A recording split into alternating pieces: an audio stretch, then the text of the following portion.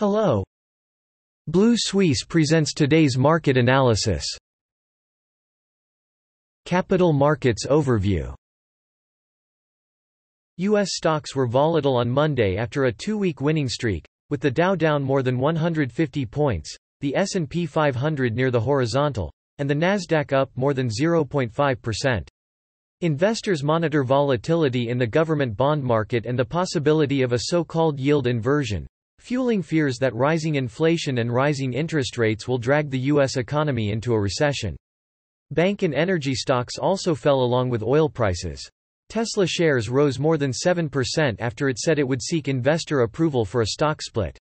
Meanwhile, Apple shares edged lower after a report that the company plans to cut production of iPhones and AirPods as rising inflation dents pent-up demand. On a positive note, peace talks between Russia and Ukraine will resume in Turkey tomorrow, with President Zelensky promising Ukraine could adopt neutrality as part of a deal with Russia. European shares ended mostly higher on Monday. Germany's DAX is up more than 1%, with autos and chemicals the best performers, with all sectors except oil and gas entering positive territory. Investor sentiment was bolstered by lower oil prices quelling inflation fears, supported by China's coronavirus containment measures and Ukraine's president's willingness to assume Ukraine's neutrality and compromise in the eastern Donbass region. On Monday, the CAC 40 rose 0.54% to close at 6,589.11, snapping a three-day losing streak on hopes of progress in Russia-Ukraine peace talks and as markets price in rising bets on rate hikes. However, investors remained cautious as Shanghai's containment of the coronavirus added to fears of a slowdown in the world's second-largest economy. Banking and financial stocks led gains, with BNP Paribas, Crédit Agricole and Société Générale among the biggest gainers. Meanwhile, Thales was dragged down by huge profit-taking, while Bouygues fell after Morgan Stanley downgraded the stock. The MOEX Russia index fell more than 1% to below 2,460 on Monday, extending a 3.7% drop in the previous session after allowing all Russian stocks to trade after a month of limited trading. Authorities, however, kept some restrictions in place to prevent a sharp sell-off, including a ban on short selling and a ban on foreigners from selling Russian stocks. Before the invasion of Ukraine, foreigners held about three-quarters of Russia's free float shares, and analysts say current market moves do not reflect the true value of Russian stocks. The New York pension system was banned from dumping nearly $300 million worth of investments in the Moscow stock market in separate news.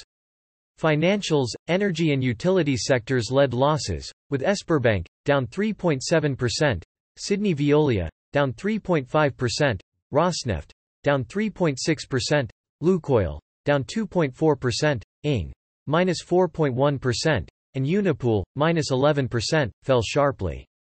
On Monday, the Nikkei 225 lost 0.73% to close at 27,944, snapping a 9-day winning streak, while the broader Topix lost 0.41% to end at 1,973 as investors booked in profits and waited for fresh catalysts to hold the stock's upward momentum.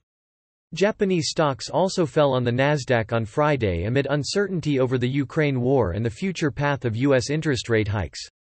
Technology stocks led losses, with Tokyo Electron, minus 1.1%, Mitsui High-Tech, minus 3.9%, Xinbing Holdings, minus 2.2%, M3 Inc., minus 3.9%, and Forward Currencies, minus 8.1%, falling. Japanese shippers, banks, and retailers also contributed to the index, including Nippon Yusen, down 1.9%, Kawasaki Kashimori, down 3.3%, Mitsubishi UFJ, down 0.9%, Sumitomo Mitsui, down 1.1%, Fast Retailing, minus 1.8%, and Mercari Inc., minus 8.1%.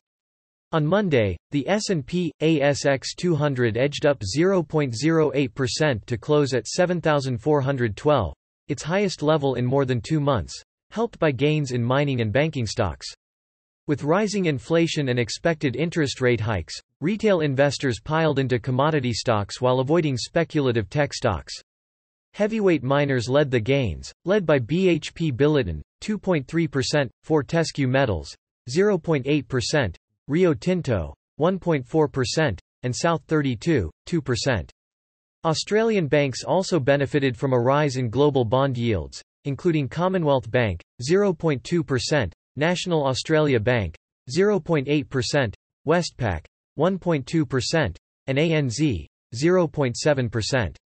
Meanwhile, high-growth tech and healthcare companies fell on Monday, with Xero, down 5.2%, WiseTech Global, down 4.1%, BrainChip Holdings, down 5.7%, CSL Limited, down 1.1%, and Fisher & Paykel, down 3.5%.